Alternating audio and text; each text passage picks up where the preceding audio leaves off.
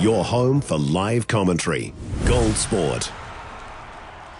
The Hot Spring Spas T20 Black Clash in association with Wolfbrook is coming up. You want to reserve and get your tickets real early. Saturday the 20th of January at Bay Oval. The biggest stars in rugby and cricket going head-to-head as they have done over the past 5 years in the T20 clash, and I think the score is Team Cricket edging the series 3-2. Joining us, the captain of Team Cricket, Daniel Vettori. Morning, Daniel.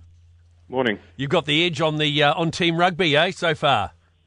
Yeah, I mean, I think we sort of went into it thinking that we'd be pretty comfortable, still be able to recall on some old skills, but the rugby boys have come pretty hard every year, and they're definitely younger than us and more athletic, so that's something that kept their advantage, but fortunately we're still up 3-2. You're making excuses already. We're months away, mate. What's going on here? A year's passed since last time, so we can only have got older. The first 5 matches, though, have always come down to the last over. It's always been on the edge of your seat stuff, hasn't it? Yeah, they've actually been good games, and I think the thing that's not surprised us, but the likes of Kieran Reid and Will Jordan and how well they've batted in the last couple of years has probably taken us a little bit by surprise, but there've been some really impressive innings, particularly Kieran Reid's a couple of years ago. So we actually know that there's a couple of batters in there that we have to identify and actually maybe even strategise for. Probably don't put that much time and effort into it, but we probably should. Well, there's one batter you're going to have to put a lot of effort into, and it's the wildcard entry for Team Rugby, Brian Lara, aren't you?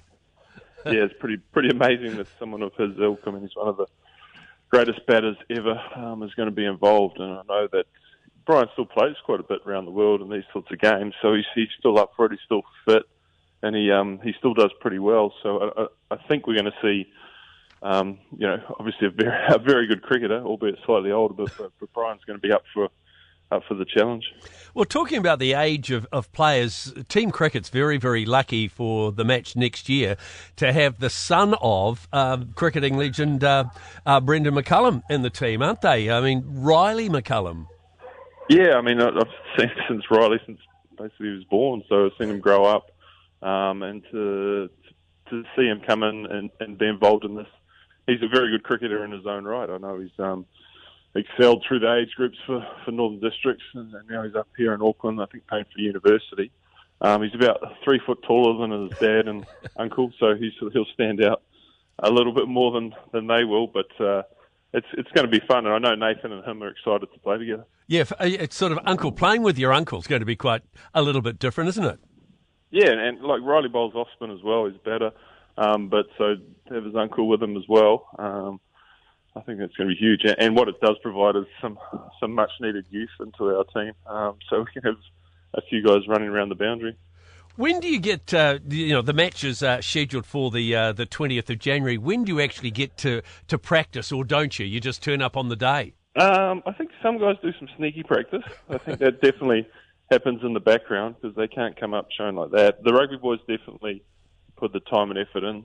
They do a bit of cramming before the game starts. I think some of the older cricketers maybe not put as much effort into it, but I think they've still got their skills to rely on and they're still able to perform. So I think overall the competitiveness takes over, and I think that's what you see, that there's both teams pretty desperate to win and have some bragging rights. The whole atmosphere of the match too is pretty cool, isn't it? I mean, it's an evening match, really, in a way a day-nighter at Bay Oval under the lights, so that makes it extra special.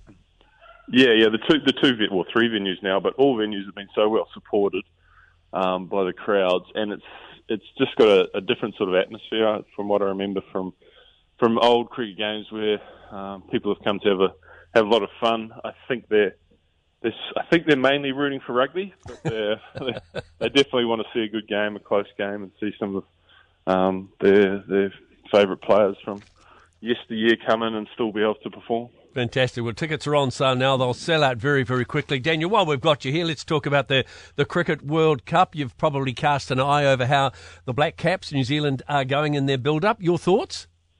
I think it's one of those World Cups that's going to be incredibly competitive. I really like the format of everyone plays everyone. I think that's where, New Zealand succeeded so well at the last World Cup under that same format. So I think they have a a very good chance. And I think the preparation in Bangladesh for some of the guys and the skills of those top guys coming back in, I think are going to bode pretty well.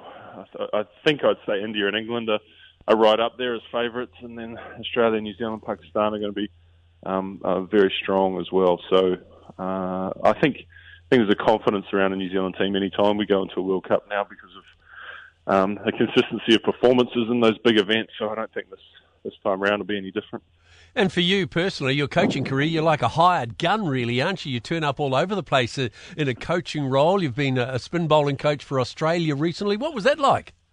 It's good fun. It's ability to work in different environments. I think that's since ever the IPL started, the thing that players have enjoyed the most is seeing how other people go about it. You think you know your way of doing it, being involved with New Zealand for so long, but to jump into an Indian environment or to an Australian environment and see how great players go about it, I think is a lot of fun first and foremost, but it's quite rewarding to see whether you've been doing it the same or different or how you can improve. And you're now head coach for the Hyderabad Sunrisers in the IPL in India. What's that like as well?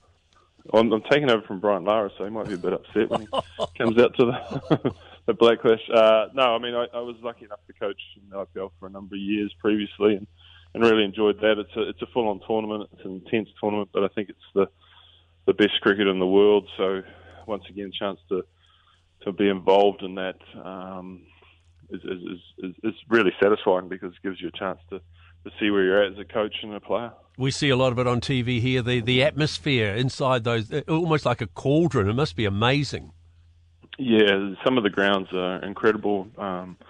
Their ability to create noise and create an atmosphere for that 3.5 hours, it's almost relentless. And the Indian public just loves it and embraces it so much. It's not just at the ground, it's sort of at airports, at hotels, everywhere you go. So there's a real love for the IPL and a real love for the home team. So hopefully we can continue something on with Sunrisers.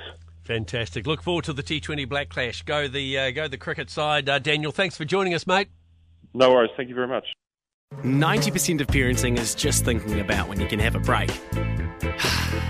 And when you do take a break, enjoy the Parenting Hangover podcast. They go together like a tutu and jandals. We've said from the get-go, we ain't parenting experts, but it's cool to hear, what is your neighbour doing? What do they say? A problem shared is a problem halved. Oh, that's good. Not that my children are problems, but I feel better talking about it. The Parenting Hangover with Clinton Jordan. New episodes every Thursday on iHeartRadio or wherever you get your podcasts.